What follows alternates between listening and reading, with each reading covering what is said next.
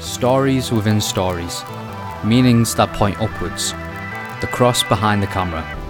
We're Josh and Brandon, and this is Crossover Collab Director's Cut.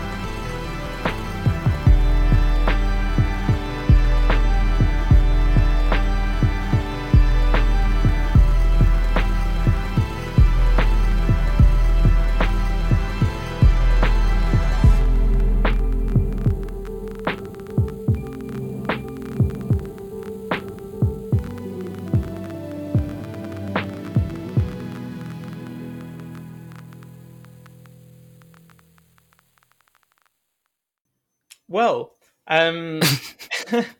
it's definitely Taxi Driver, one of those interesting movies that it's very hard to understand, I think, what Scorsese wants you to walk away with in terms of like a moral. Like you're watching it the whole time from this guy's perspective and seeing all these actions he takes as they get more and more violent effectively. You see his dissatisfaction with society, you see the way he treats people and the way he views the world and all of that, and you reach that ending and it's like, is this meant to be something that I see as good or bad or somewhere in the middle? Yeah, that ending is... I had to do a lot of research for that, and I ended up coming to an inconclusion. That's not a word. There's inconclusive. Yeah, no, it's part of my dictionary now. I came to an inconclusion because, well, the only thing that I could conclude was that someone said, I don't know what their source was, that Scorsese apparently said it's not some sort of dream sequence after he dies, which is what people assume. Yeah, people are under the assumption that it's he's died, it's a dream state, and then it's actually into interesting that people would think that rather than like accept the that confusing reality where it's like, wait a minute, he's seen as a hero. I think it's very interesting that people would rather go, no, it's a dream, and like he gets to be rewarded for his violence in a dream state because that's how he sees the world. But actually, the world does reward him for effectively criminal behavior. To a degree, I kind of understand it because of her behavior towards him at the end. It's like she was disgusted with him, particularly earlier in the film, and now it seems like she's just hunky dory. And it's so, yeah. I think that initial confusion, for a moment, I did wonder whether this was at least somewhat of a depiction of her in some way, which who knows, might still be the possibility. But I just watched the final scene just before calling as well, just to have it fresh in my mind. And right at the end, before the credits roll, he does that quick little jolt towards the rear view mirror. Did you notice that, firstly? I don't know if I did, actually. Did you not? It's a split second. It's one of those moments where if like you blink, you probably miss it. Right. Yeah, literally right before. It was quite late. Yeah. It's one of those really subtle decisions that Scorsese made, and it's just a simple movement of the dynamic jolt in moving the mirror that I think the most that you at least get from that is he's not completely sane. There's still some sort of anger or this sense of this like monster inside that's still contained. And again, it's not one of those things that gives a clear conclusion. But from observing that, you start to realize actually he's not quite in the same sanity as he was. Well, I don't know. You can argue where his sanity is at, really. Yeah. But I have read somewhere that it pretty much can. The movie is somewhat on a cycle in terms of him, like thinking that he serves society, but he hasn't. There's still someone inside him that's craving justice, that's angry, that's ready to do something and act out with violence. and so I assume it is indicating that he is going to go through another phase of violence, and I don't know. It's Hmm. it's a very ambiguous ending, much more Yeah. ambiguous than Inception for me personally. Oh yeah, like for sure. Well, so here's something that we were looking at in our lecture last week. Shout out to Stefan, who was talking us through this. He showed us the opening scene, and it was cool because I watched this lecture just before watching the movie with my flatmate. So we had this stuff in our heads while we were watching it, and it kind of made things a little bit easier to process, but it was still like, hang on, why did he do that? But yeah, so we were looking at the opening sequence of this really hazy image of New York. The camera's moving around a lot. It's very blurry. There's colors blending into each other everywhere. And the only thing that we see clearly are, what's his name? Travis's eyes. Yeah. And it's that super close up. Now, whenever a Mm. super close up is used, when you're that close to someone, especially when you think about how big a cinema screen is, it is Hmm. always intentional from a director. Oh If they yeah. go that close, it's because they want you not just to look at their eyes and their face, but to like look inside that character. Hmm. So, bearing that in mind, when you've got those two images next to each other, his eyes looking at the world, and then the world being really blurry and indistinct, those two things put together shows that he doesn't have a clear view of the world. Yeah. Now, throughout the movie, we see that it's this idea he has no purpose in life because he was a soldier, he fought Hmm. in a war, he comes back, and society now has no purpose for him anymore. So he has to invent one. So he's like, fine, I'll just take a job. But then through that job, he sees the evil of society. And Hmm. then he's like, it must be my purpose to cleanse the world of this evil because I guess I'm the hero that this world needs. So he gives Yeah. himself that purpose. But because, yeah, he's got that really ambiguous definition of the world, it it means that he acts very arbitrarily. And like for him to at one moment, spoilers for anyone who hasn't seen Taxi Driver, but you know, you have been warned. It's a Um, pretty old film now. pretty old spoilers for a 50-year-old movie. Um, but yeah, like at the end, it's like he's about to kill, like assassinate the that uh, senator who's Yeah, campaigning yeah. for president. Politician. He's about to assassinate this politician, yeah, and just decides against it because he reckons he'll get caught, and then ends up arbitrarily deciding to kill the pimp instead, and Hmm. gets rewarded as a hero, which is such an ironic ending, I think. But yeah, Yeah. just before I stray too far into that really interesting idea, uh, Yeah. just to talk about at the end when he's back in the taxi cab with the girl. What's her name again? Oh, man, I'm so bad at remembering character names. We'll just say the I'm girl the for now. worst. Yeah, the girl. Apologies to everyone who thought that Hold up. she was the best character in the film. Oh, Um, I'll Google it. Hold Sadie, on. I think it's Sadie, but don't quote Say me on that. Or maybe it's okay. not Sadie. But anyway, he's in the cab with this Okay. woman, and again, everything is blurry and indistinct except the rear view mirror, which has her image in. So it's that reflection of her. That's the only thing that he can see clearly now. And now Hmm. he's like happy with society because he's like got a girl kind of thing. Um, Yeah. so that's the thing is like from the start to the end, it's like he's tried to find purpose in all these different things, and at the end, it's almost as if he can only have true satisfaction by like kind of settling down and like embracing reality and the people around him rather than this kind of ambiguous, ill-defined kind of like society, I suppose. Yeah.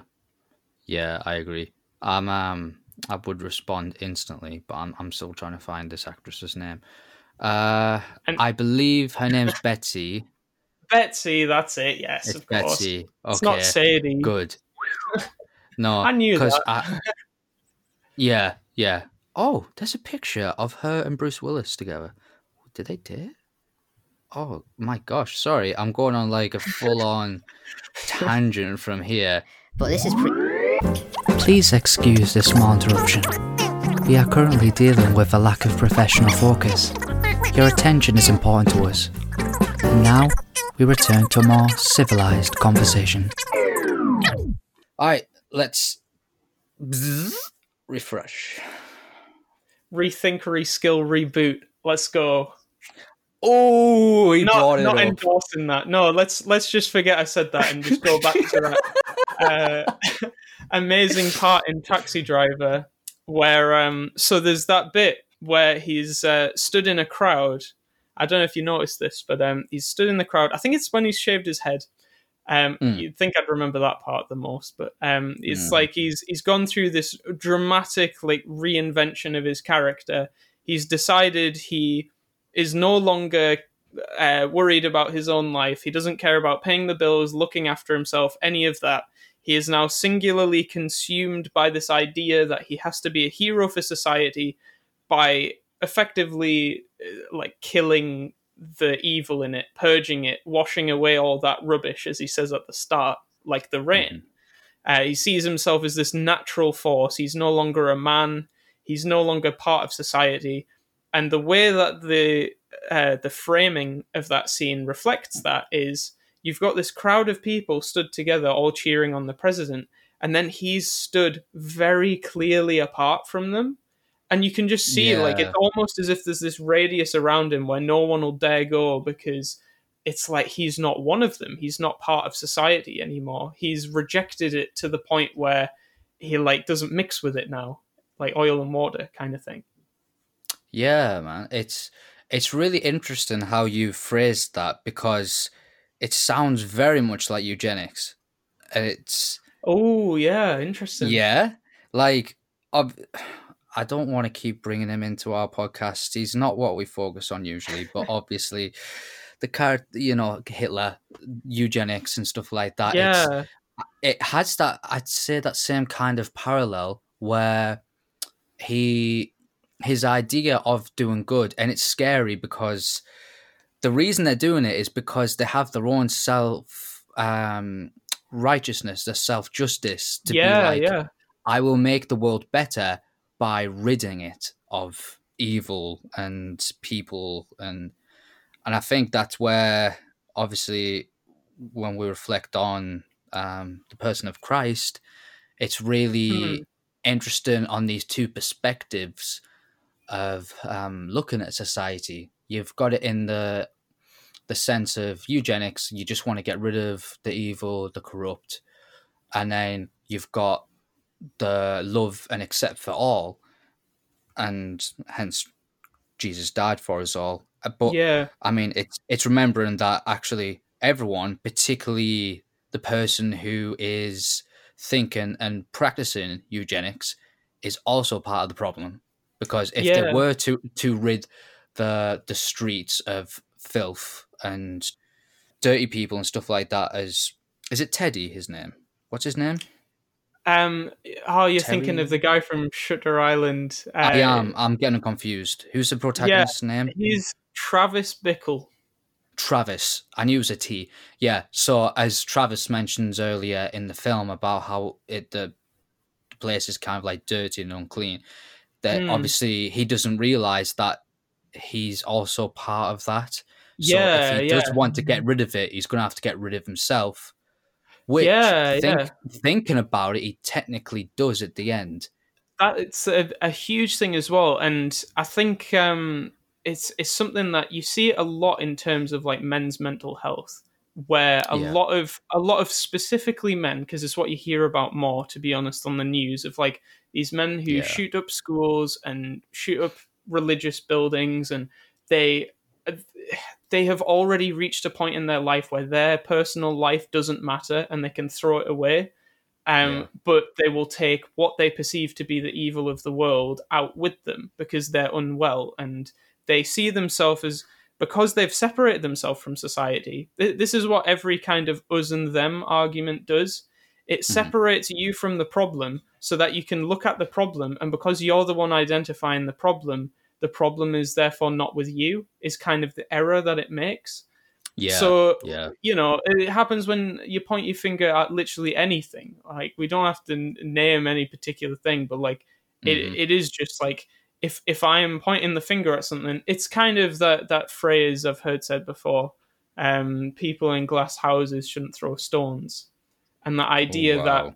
when you start chucking those stones at things that you don't like, most Yeah, of the time people do it with this pre-assumption that they are, like, I guess, in a castle, to yeah. use that analogy. Like, they are from a morally defensible position. So, like, with these Mm. guys, and I heard this quote quite a bit last week, so I looked this guy up because I was interested. There was this quote that a couple of my friends sent me of, man cannot remake himself without suffering, for Yeah, he is both the marble and the sculptor, which is a yeah. really interesting quote, by a guy named Alexis Carrel. Now, he was Hmm. into eugenics, and that he was looking Wow.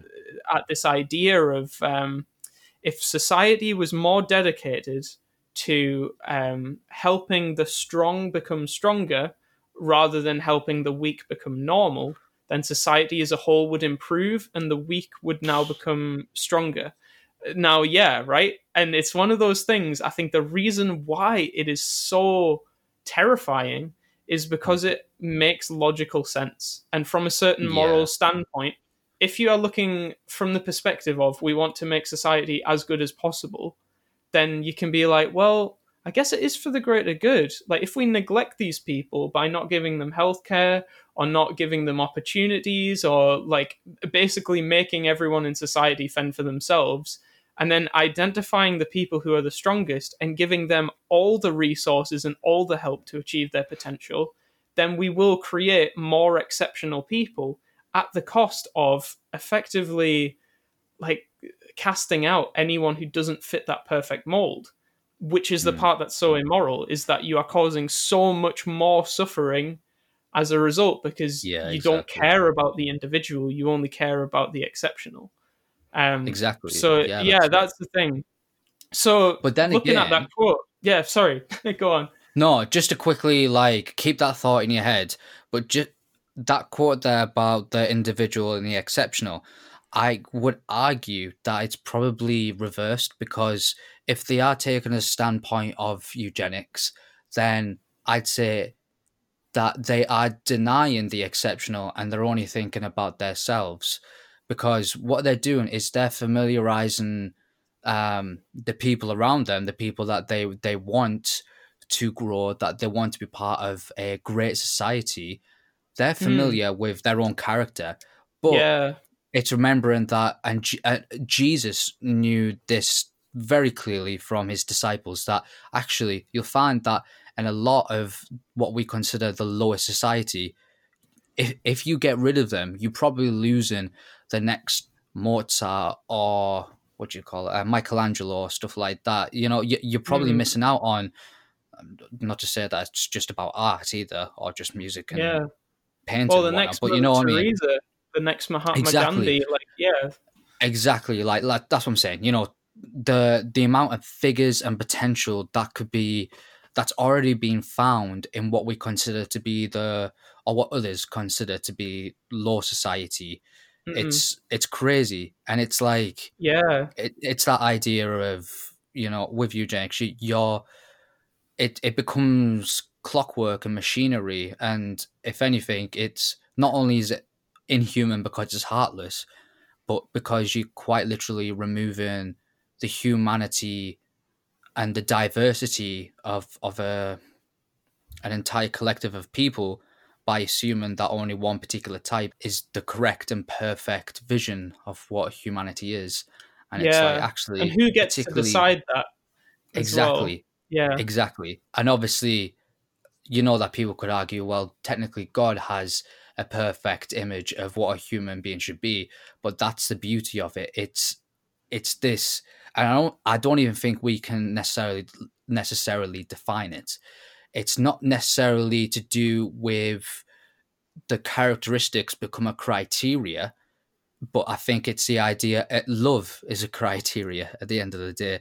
It's Mm, about how we can still be completely diverse individuals, yeah.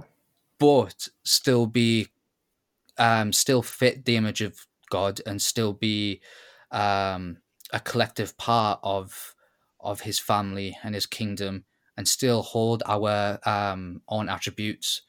So obviously, Mm, something like again with like the eugenics of Nazism, it was the perfect male was obviously blonde, blue eyed, um, tall, and they hold all those obviously, like obviously. obviously, and it's just like it's those attributes of yeah, you could be obviously dark hair, dark skin, different eye color. That obviously that does not clear as day doesn't determine who you are as a person, and Yeah, it's definitely. yeah. Sorry, that was a tangent. Continue what Well, I your point mean, was. it is a good thing you bring up actually, because Hmm. just to like bring that part to a close, I guess the idea of like diversity in humans, and that there is no like, if we're looking at this idea that God had in mind, like the human image, like this perfect human kind of idea, then surely it would always be a diverse collective, because Hmm. like if if God says in Genesis 1, let's make man in our own image, and then he made man in his own image, like, first off, we have no idea what Adam's ethnicity, build, eye color. We have no idea Yeah. what Adam looked like. Hmm. Um, but yeah, this idea that like if God is infinite, then if he created humans to be an expression of himself, and then he says to the first humans, go forth and multiply, what purpose could that be other than to represent the infinite nature of God through an endless Yeah. number of people who are each, even though they try and generalize each other and put each other into categories and boxes and whatnot, no matter what, each one is an individual and has. It was something I was thinking about on my walk back from uni today, because I had a lot of time to myself just to stroll and be out of everyone's way and just like look around. And as I was going past the Hyde Park area of Leeds, and not getting mugged, for all those people in Leeds who know what it's like to be in Hyde Park.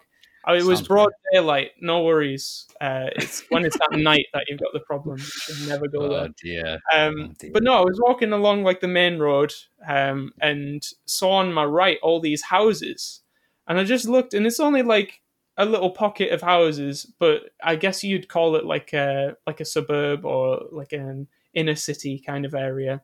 Okay. Yeah. Um, and so I could just look and see like a, an area of houses, and I just thought to myself, like, every one of those houses has an individual person or family that lives there, and each one of those people has a completely unique perspective on the world, a completely unique way of Yeah. looking at things, that no matter how much anyone else says, oh no, they're just like so and so and so, or they just think like this, or they follow this ideology or whatever, like, no matter how much you say that, you can't take away the fact that that individual is an individual, and they will, even if it's just the slightest little thing, they'll have something that makes them unique. Oh and yeah. and that's the thing, I think, when we look at this idea of like in Taxi Driver, how he wants to purge the evil that's in the world, and the fact that yes, he sees the evil, and it's good that he can acknowledge the moral deficiency in society. I think that's something that we need to be critical to do, and like look at society and unashamedly say like, yes, there is bad stuff in it and it needs Yeah. Yeah. fixing, Definitely.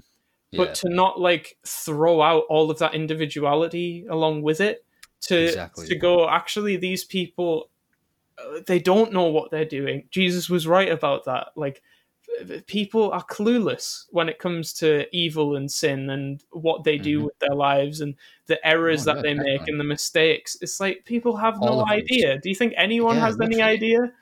Um, Exactly. and so, yeah, you can't like just deny that individual the ability to be that unique expression of God without, yeah, like, yeah, you just can't. Yeah. Yeah. I um, agree. Yeah. and it Yeah. particularly brings to question the trauma and the impact brought upon from their violent pasts. And I say Mm. there because, again, a few characters come up that we've already talked about. Again, I don't even want to bring them into conversation anymore, but I do think it's necessary. Obviously, Hitler, he was in the First World War. That was something that probably very much influenced violent behavior and a way of looking Mm. at the world in terms of purging it with violence. Yeah, If we and look back at fixing that, the like economy and stuff as well. That was a big thing for him. He saw how badly yes, his country was affected by one war, and was like, "Right, we're going to make it the best country in the world," and then ended up yeah, creating another war. How ironic. exactly.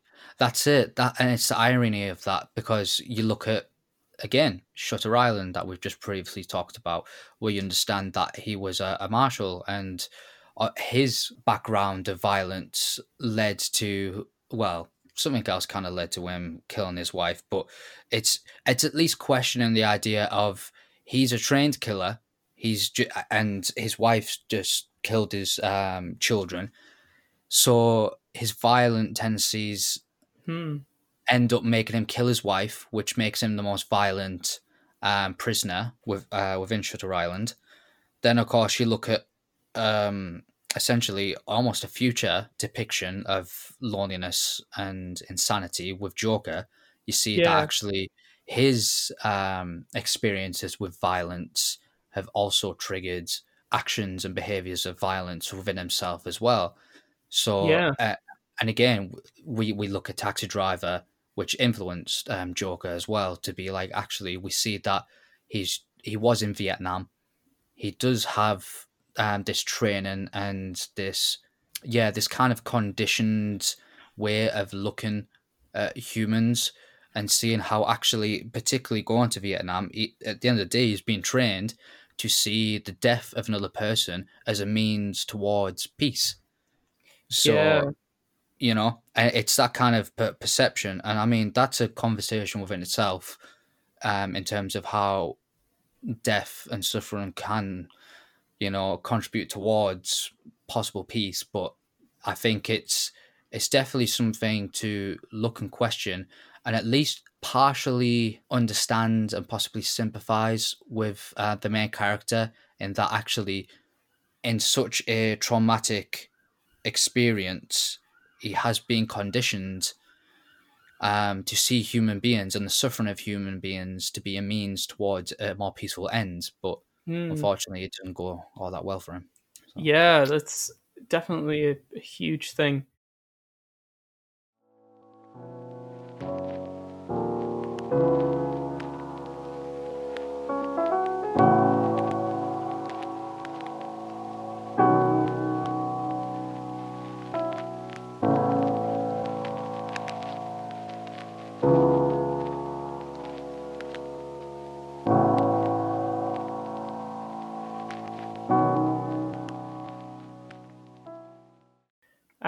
So yeah, just looking at that Alexis Carroll quote again, the man cannot reinvent himself without suffering, for he is both the marble and the sculptor.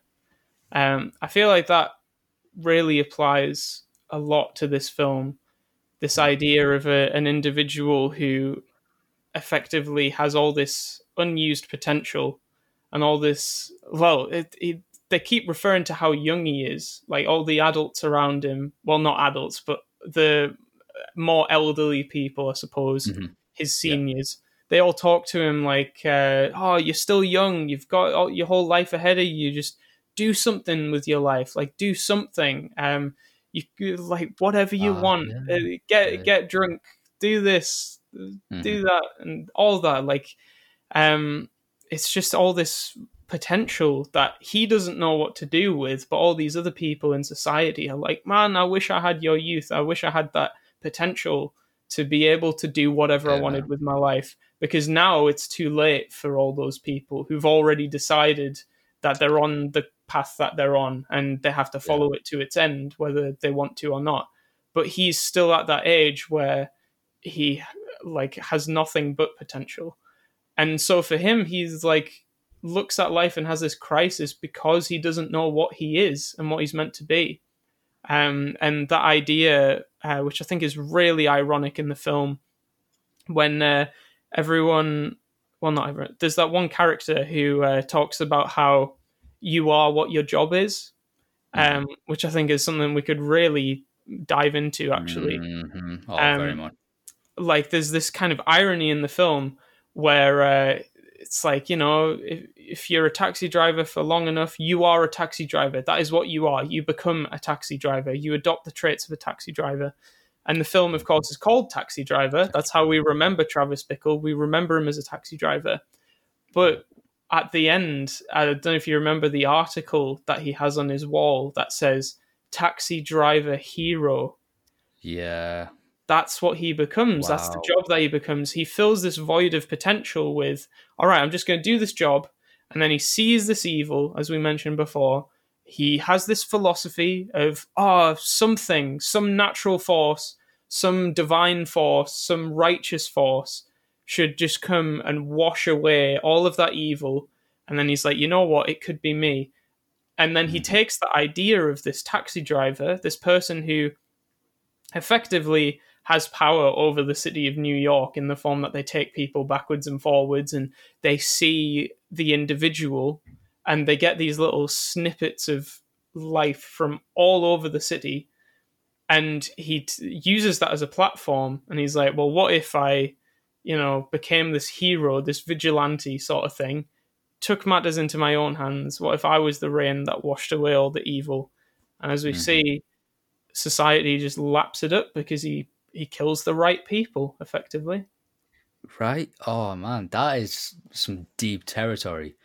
I really wanted to highlight the point you made about the pressure of particularly the older people saying that you've still got so much to do, their time is gone. I mean, watching it, this is, what is it? Is it 70s, 80s film? Yeah, I think it's in between. Late 70s. Late 70s, big question mark. Yeah. Maybe 79, but don't quote me on that. Yeah. No, 76. 76. 76. I was going to say, I know it's late 70s, but yeah, I wasn't too sure. That makes sense. But yeah, he's a young looking fellow, but he's older than us. Now, if we look at our generation and the immense pressure on youth to have our lives together at such a young age, there's been a very scientific study on how a lot of people now, there's not just midlife crisis, there's quarter life crisis. Yeah, right. That makes a lot of sense. Which is mental. So, like, people our age are going through a crisis where they think that they're not succeeding in life, that they're getting too old. And it's crazy, man, because, like, even, like, in our parents' age, people in their 20s were literally just starting life. They're getting into what they're doing. Yeah. And I think that we definitely need to remember that, I've just graduated uni. You've still got, like, technically 2 years left of it, not one, or whatever. You've still got time in that left. I got time. You got time.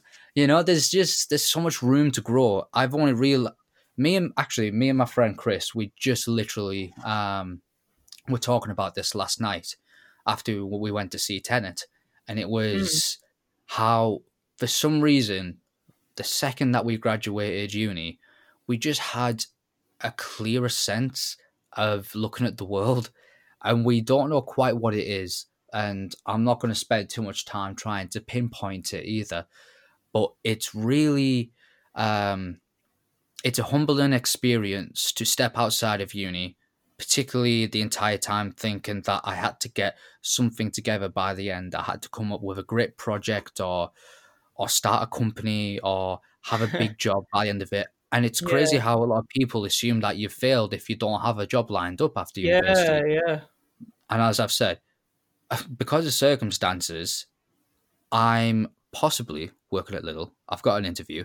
I'm going into work that I don't really want to go into for now, but I feel more humbled and at peace with myself right now because as a 21-year-old, almost turned 22, I've realized that there's still a lot of potential and a lot of years for Yeah, yeah. um, things to grow, things to achieve, and going through seasons of change as well.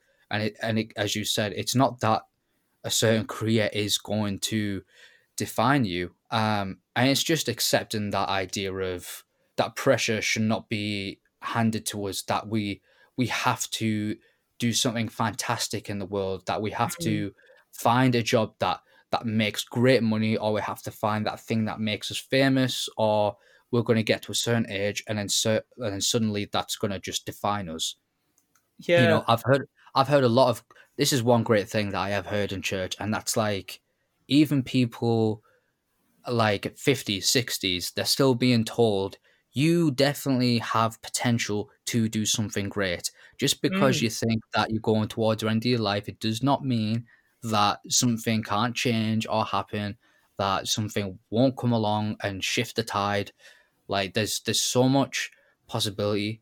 And like I said, this was made in the 70s, and you've got this. I don't think it was quite aiming for the idea of like young generations being pressured as such. I think it really is just an element of the loneliness within Yeah. society. But I think it's something to certainly extract and Yeah. actually observe, particularly in our generation, to be like, yeah, we need to not let these things, particularly our careers, define us. Yeah, well, Um, honestly, like I would agree. Like, if you think like the typical church example of like Abraham, you know, when he finds mhm. out when he's 80, like he's gonna have a son, and if you Yeah, think of it, exactly. about that whole thing of like how that completely changes someone's life, starting a family, and Yeah, that's you true. know, you always hear it from your parents, don't you? Like, you'll never know what it's like until you're there yourself, because it just like changes your life completely. Like, it's a whole new Oh yeah. perspective, living for someone else's benefit now as well as your own, and the Hmm. idea of legacy and all that. But yeah, like, I definitely agree. It's an ingredient of the movie. I think that idea that he's pressured to become something, and after Vietnam, all he's got is the knowledge of how to kill people and how to survive.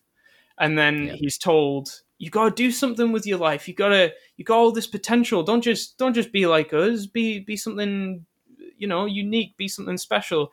And when he says like, "Oh, I can think of a bunch of bad things to do right now," and it's Yeah. like, Yeah. because yeah, you take someone, you isolate them, and you put this pressure on them to become something when they've got no one around them that's like actually feeding into them and like helping them grow as a person and helping them understand the world and like putting them at ease when they're, you know, when they face the evils of the Yeah. world, reminding them of the good of the world. He doesn't have that, and he tries to get that at the start in the form of you know, of Betsy, Hmm. how he like tries to court her. But again, like, from being in Vietnam and I think his general temperament, he's not exactly the best boyfriend.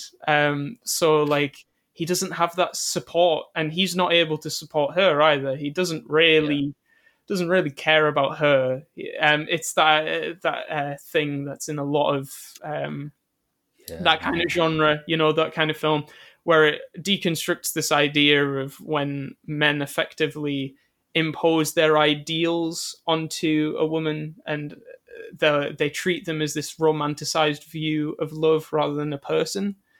Yeah. And the idea that as soon as things go wrong, it's like he no longer sees her as this girl dressed in white, because Yeah. now he's got to know the real person who's nuanced, and he can't handle it, so he rejects it. Well, she ends up rejecting him, I guess, because Yeah. you know, she just sees that there's something not right about him and the way he sees the world.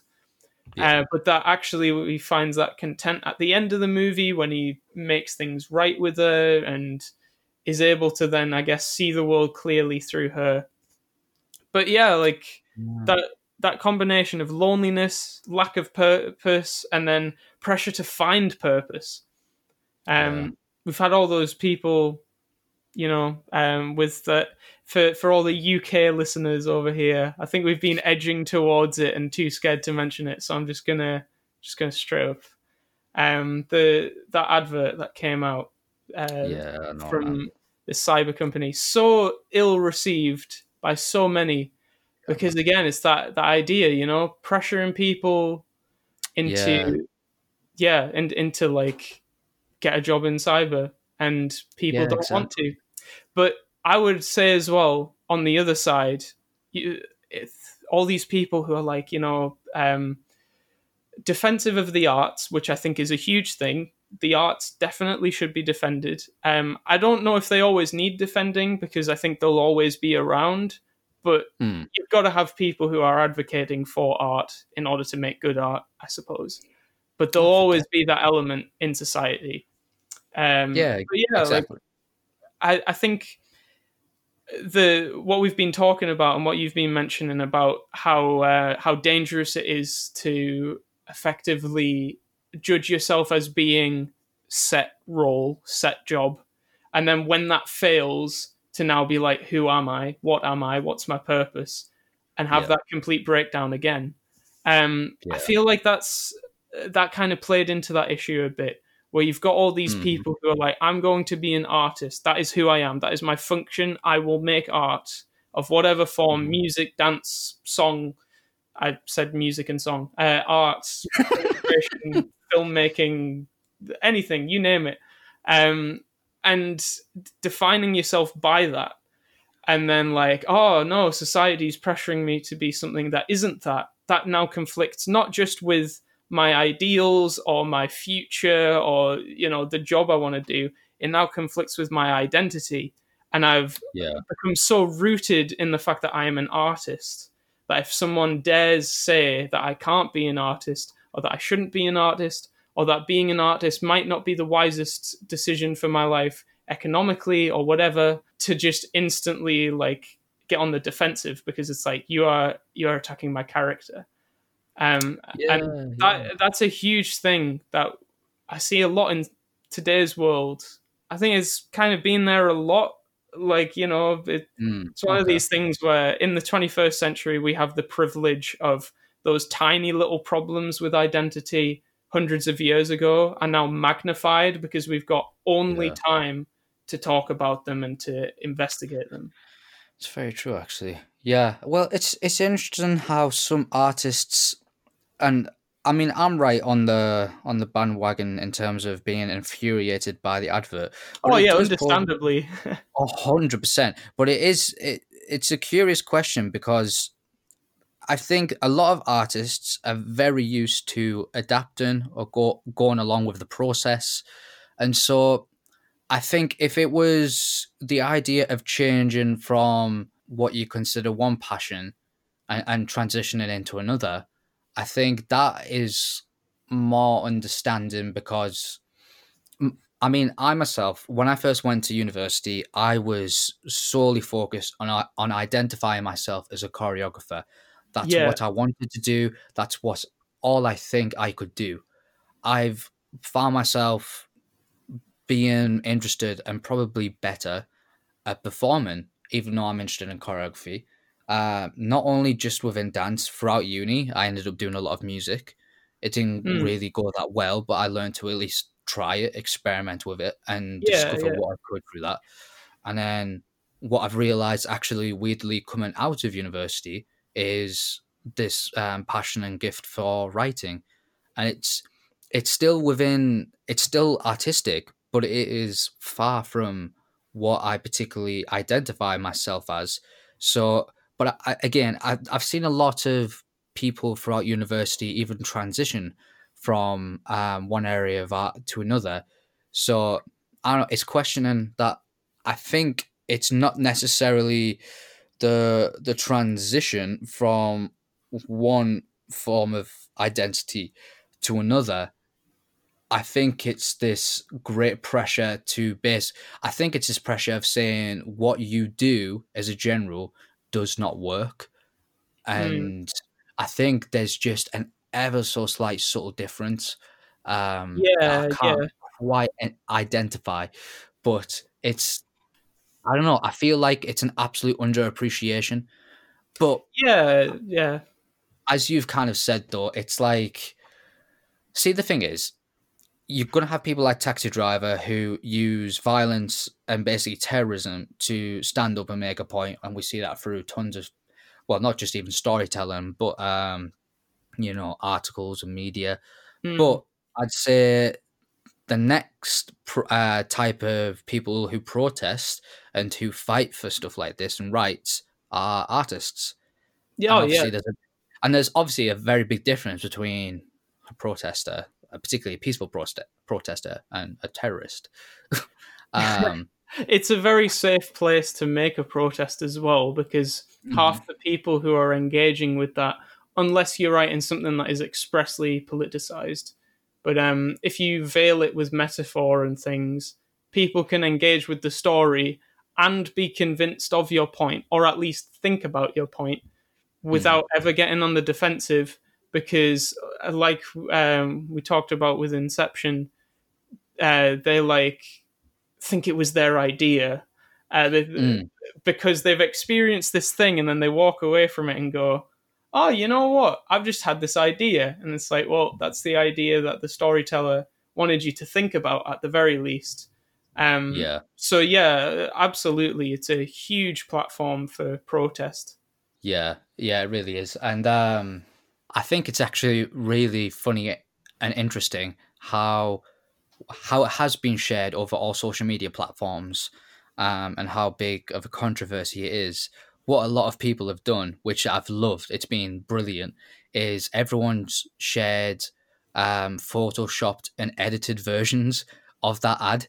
And I think that's like, it's like an inside joke because we're basically sharing this ad that's being altered by artists to convey just how ridiculous the statement is, and Mm. basically saying maybe Boris's next job is in Tesco's, he just doesn't know it yet.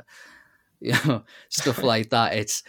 I think it's really interesting how just how the art community is just kind of how some people have handled it, how Yeah. most people have handled it, I think, in that they've actually used what has been criticized to make a statement, to respond to it.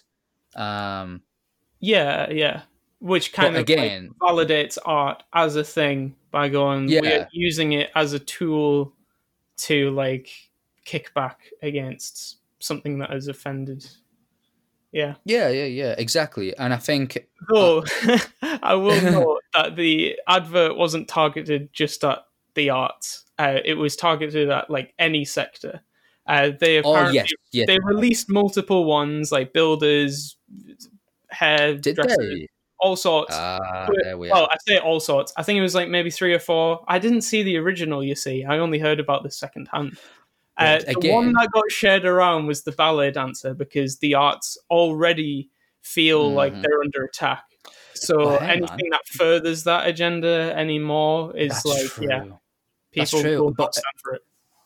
this is what was talked about on the Social Dilemma. It was basically how, like, again, social media will it can convey a lot of not just fake news but limited news and Yeah. Oof. bi- biased news towards you, and hence since social media, particularly in the last 10 years, political polarization has just increased, with left wing being more left wing, right wing being more right wing, because and it made so much sense because I've in terms of American standards, because I've been over there quite a bit, you've got a lot of Democrats and me sort of there with them going, are the Republicans stupid? How are they not seeing all this information? And then I've also communicated with some Republicans that have literally said the same thing about Yep. Democrats. And the reason is it's because they're literally not seeing all the information. It's because when Uh, they open up Facebook or Instagram, they're yeah. not seeing it all. So what you've just said, man, is being quite mind blowing to me because I was not aware of that. I assumed I was only the arts, and that's where it is particularly interesting with that because while it's still valid, and while I don't feel that art should be attacked, it does create a bigger context, though, doesn't it? It does. Mm. Not to say that they were right to advertise that at all, but it does soften the blow ever so slightly. Yeah, Wow. and like it's a company that's been trying to promote alongside the government, trying to promote that sector for years now. And you can go on their Mm. website; they have all sorts of like funded schemes where it's like get a job in cyber and we'll give you like effectively a student loan, but it's not a loan. Well, a grant. There we go. We'll give you like a Uh, grant to Really? learn how to get. It's like because it's like computers. They scare so many people, but the people who know how to use them are like the engineers of the future. Effectively, like you can do so much with computers and robotics and technology, and Huh. so that's why they're Mhm. pushing that. They pushed it at the wrong time and in the wrong way and to Mhm. the wrong Mhm. people. But you can understand, you can understand where they Yeah. came from. But I think pulling it off the internet before too many people could get Yeah. annoyed Too many about it people. for too long, uh, could happen. Yeah. But Wow.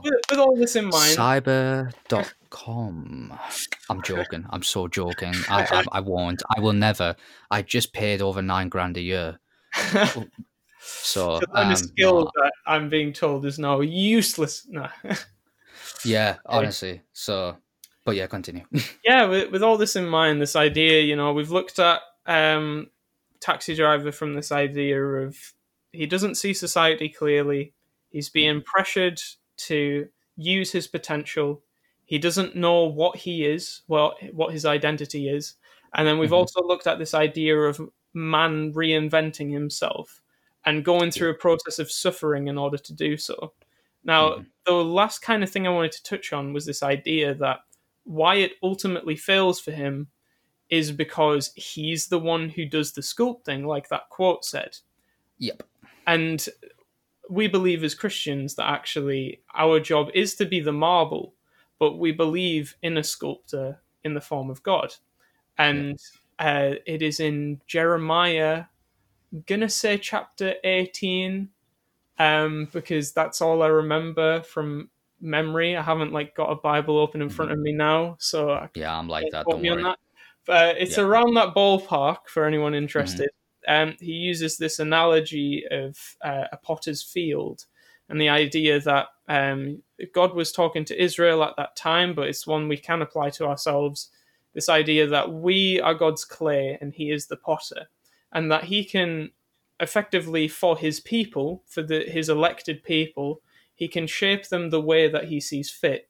And the clay, because it is only clay, has no right to protest against the master craftsman Hmm. and say that, oh, you did it wrong. I was meant to be a jug, not a bowl. And the potter Hmm. goes, no, I intended for you to be a jug, and you will do a mighty fine job of being a jug. And we believe the same as Christians, that actually putting our identity in our job or our race or our gender or anything that isn't in God is ultimately going to bring us pain Hmm. because we are focusing on something that isn't the main thing. Yeah. And this idea that in society we have such a big focus on reinventing ourselves, of, as you've talked about a lot before, this hustle culture that we're in. Yeah. The idea you've got to do something, you've all this pressure that's around telling us to do something, to make something of ourselves, to reinvent ourselves, and that ultimately we are going to fail to do that, or to fail to find happiness in that, Hmm. because it's not our job to do the sculpting, and that whatever Exactly. we are sculpted into, we as Christians can find happiness and purpose because we know who is in charge of our lives, who's looking over and going, yep, this is good. Maybe a little nudge here, maybe smooth out some Yeah. Yeah. Yeah. edits here. But Completely. yeah, and it's that idea, I suppose, where it's not just God being like, I decided from the day before they were born Yeah. that Yeah. they Yeah. are going to become a composer, or they're going to become a filmmaker, or they're going to become a plumber. Yeah. But actually, he decided from the day before we were born that is someone who I am going to slowly help conform more to the image of God, of Yeah, Jesus. yeah. And that Agreed. they will resist sometimes. And I think that's the difference we have with the clay, is that we can sometimes resist and we can go, no, I Hmm. want to shape myself, or I want to let society shape me, or I want to let this specific person or idea shape me. But Hmm. that actually, when we let God shape us, that is ultimately the thing that creates more purpose, more happiness, and I think more peace with our lives. That we can Yeah, just yeah. go, yeah, okay. Obviously, our life is still in our hands to an extent. We're still the moral agents. We're the ones who, at the end of the day, we put in the work, we do the things. But remembering that actually God's divine hand is there shaping our lives and helping us get through it. Agreed, man. I really want to just clarify on that as well, particularly for people who may see that as a form of eugenics, to just clarify that in terms of God sculpting us, again, it's not conveying that we are to be a complete perfect archetype of what is to be considered a person in the image of God, but it's with still holding on to our free will at being Mm, in. It's a very great area to be like, we're not. I don't think there's a pinpointed exact figure of who we're meant to be, but at least I guess it's like if you've got a target and it's not necessarily yeah, hitting the bullseye, but it's just at least hitting the target. And I think it's the idea of like, okay, uh, if you obviously are intimate with me and here in what I have planned for you and in store for you, then we can get on this path of getting you to where I have called you to. Now, I do think that seasons change if someone decides to go and do their own thing. And I think this shows the beautiful nature of God because although we may decide to form ourselves in a different way, obviously, if we confess our sins and go, do you know what, Lord, I don't know what I'm doing, I think He mm, has the mercy and compassion to go, I know this isn't what I intended to for at first, but let's start afresh. So let's go on to somewhere that will benefit you from this point on. And that obviously dives into the theme of redemption and mm. forgiveness. But I think I just want to clarify for people Oh listening that yeah, yeah, it's which we obviously know it's not the case, but it's not this idea of he has this perfect person planned, and then we utterly conform to a specific kind of identity, but it's essentially the kind of person that we're constantly growing to yeah, be. It is to be, in the most basic terms, it's to simply be a person of faith, love, um, commitment, intimacy, and compassion. And obviously, without individuality, it's how we get to be that with God. And as we've touched on before, that doesn't mean that we're going to look the same. Like if we're going to categorize it, I can hold the exact same attributes as you, who is a godly person. However, we may have that in different ways. For yeah, instance, yeah, particularly in terms of like praise and worshiping, I personally love to dance, and that could be an artistic expression of, or even writing is an artistic expression of my love and intimacy towards God. And mm, that can be characterized in the same way, is that you have love and intimacy with God, but you may use your composition, your musical composition. And yeah, so you have these two elements of our characters, but they still hold the same attributes. yeah, yeah. Um, They both come yeah, from that desire to like affirm God and glorify God and give yeah, him praise. So yeah, that's like I guess that's why we use the idea of pottery rather than yes. like I don't know. Well, never mind. It's a continual It's process. hard. That's Yeah, what I'm getting at. exactly. It's We're not born. continuous. Yeah, we're not born as like this perfect idea, which I think is one of those things that, with the eugenics argument, is so fatal is that, like, oh, well, some people are born off weak. It's like, well, yeah, everyone's born off weak. That's the system that we operate under. Yeah. Everyone is born as an unfinished creation, something that starts off with all of this boundless potential to become potentially the most perfect thing, but Yeah. that somewhere along the way we fail, we mess up, we are a blemished, imperfect creation, and then Yeah. when we decide to put our faith in God, it's almost like the potter, like, putting a brand or something or a stamp on that work, and like, right, it's a new thing. Let's start over. Let's remake it. Yeah. And that's what we believe when we say, like, anyone who's in Christ is a new creation. The old is gone, the new has come. Exactly. This idea that this failed mess that we will always turn into because we are human and we won't get it all right is then effectively thrown away, and that, well, not thrown away, I suppose. The clay is reused and reshaped and remolded Yes. into Yeah, that's a something good new way. and something that you can recognize. Like, this was something that it came to me as well. Like, clay, it dries, right, over time. You work on it while it's Yeah. wet, and then as soon as it dries and you've baked it, that's it. It's done. You can't change it without snapping a bit off and breaking it. Yeah. I feel like that's what our lives are. Is that, Right. like, right now we are malleable clay that can be molded right up until the point that we die, at which point we are thrown in the fire of God's judgment, and we emerge either as righteous or unrighteous. And by God's definition, that is a very, very slim, imperceptible line where, you've made one mistake, that's it, unrighteous, throw it out, kind of thing. It's got a single dent in the pottery, like, throw it out. Whereas when we accept Jesus's perfection and his righteousness, and ask him to make us new and for us to be born again, there's that idea that when the clay is put into the fire, it comes out as something that is recognizably Jesus, and God can look at it Yeah. and Okay. go, yeah, that's a sign of Jesus and his redemptive work and that perfection. But yeah, like, all the way up until that point, we've got our whole lives to decide whether that's what we want to be or not.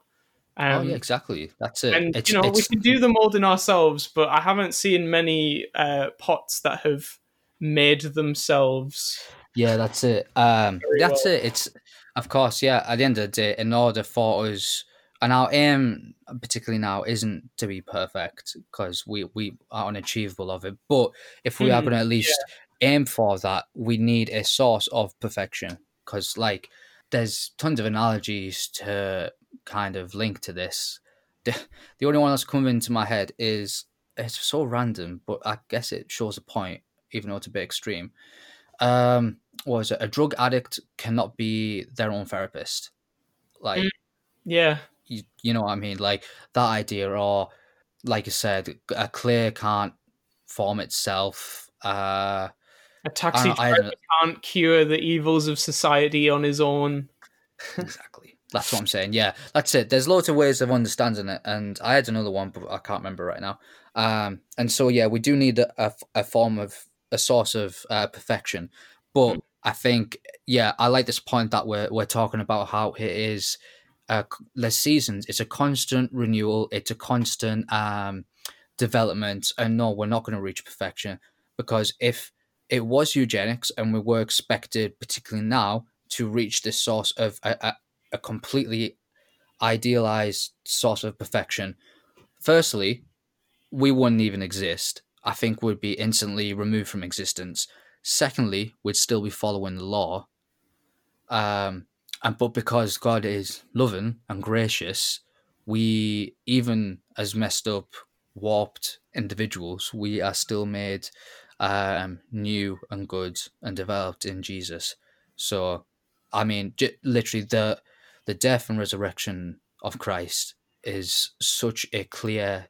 I think it is the biggest argument against what people will consider God to be.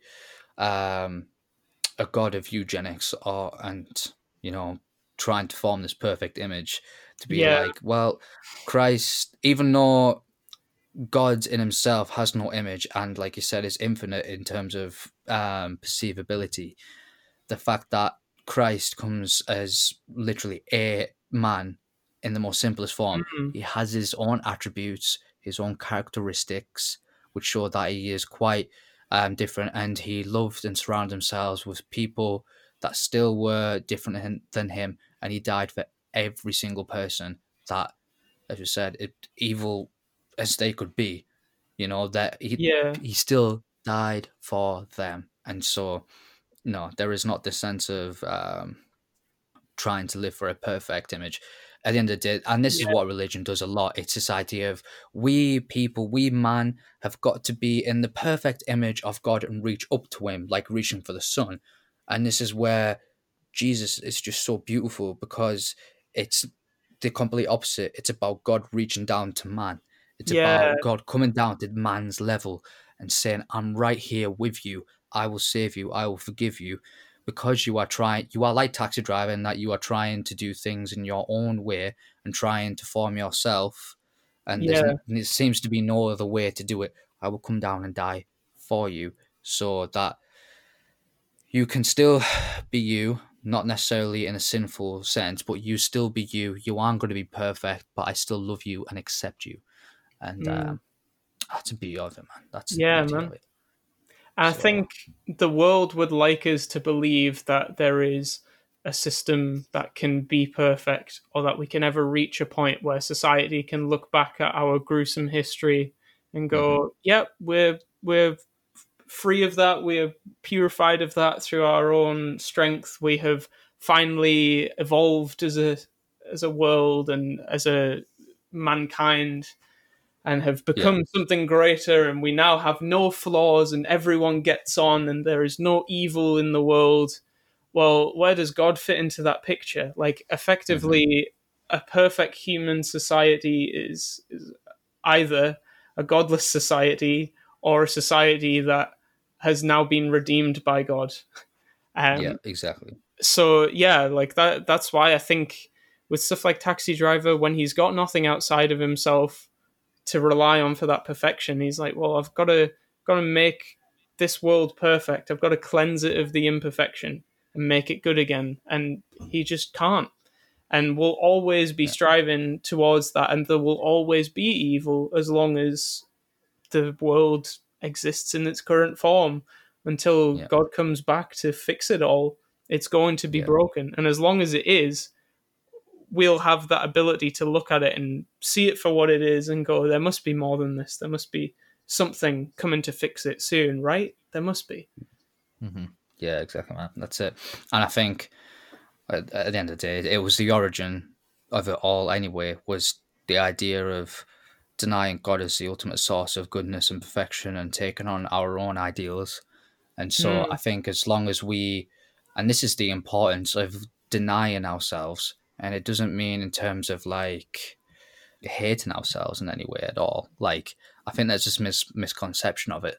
But this idea of denying ourselves, accepting that we are fully broken, that we certainly are not the source of perfection. So why are we trying to perfect ourselves from a source of imperfection? So I think it's taking a stance of going, you know what, I am broken. I identify and understand that I am broken. And so I look towards he who isn't broken, who is perfect, and taking it from there. And it's just a constant journey. I started talking, thinking I knew where I was going, and I was like, I actually have no idea where the sentence is going. literally, the one time I don't put my thing on Do Not Disturb. I personally feel. What up? What up? What up? What up? Trying something. Oh, okay. This is a really professional episode. It's better to acknowledge it than just ramble on. I'll edit all the cringy bits out. This is even a moment where, in between finishing that little bit and then going into this one, you could even put like a quick sample of music in to separate it or whatnot. That's actually really sick.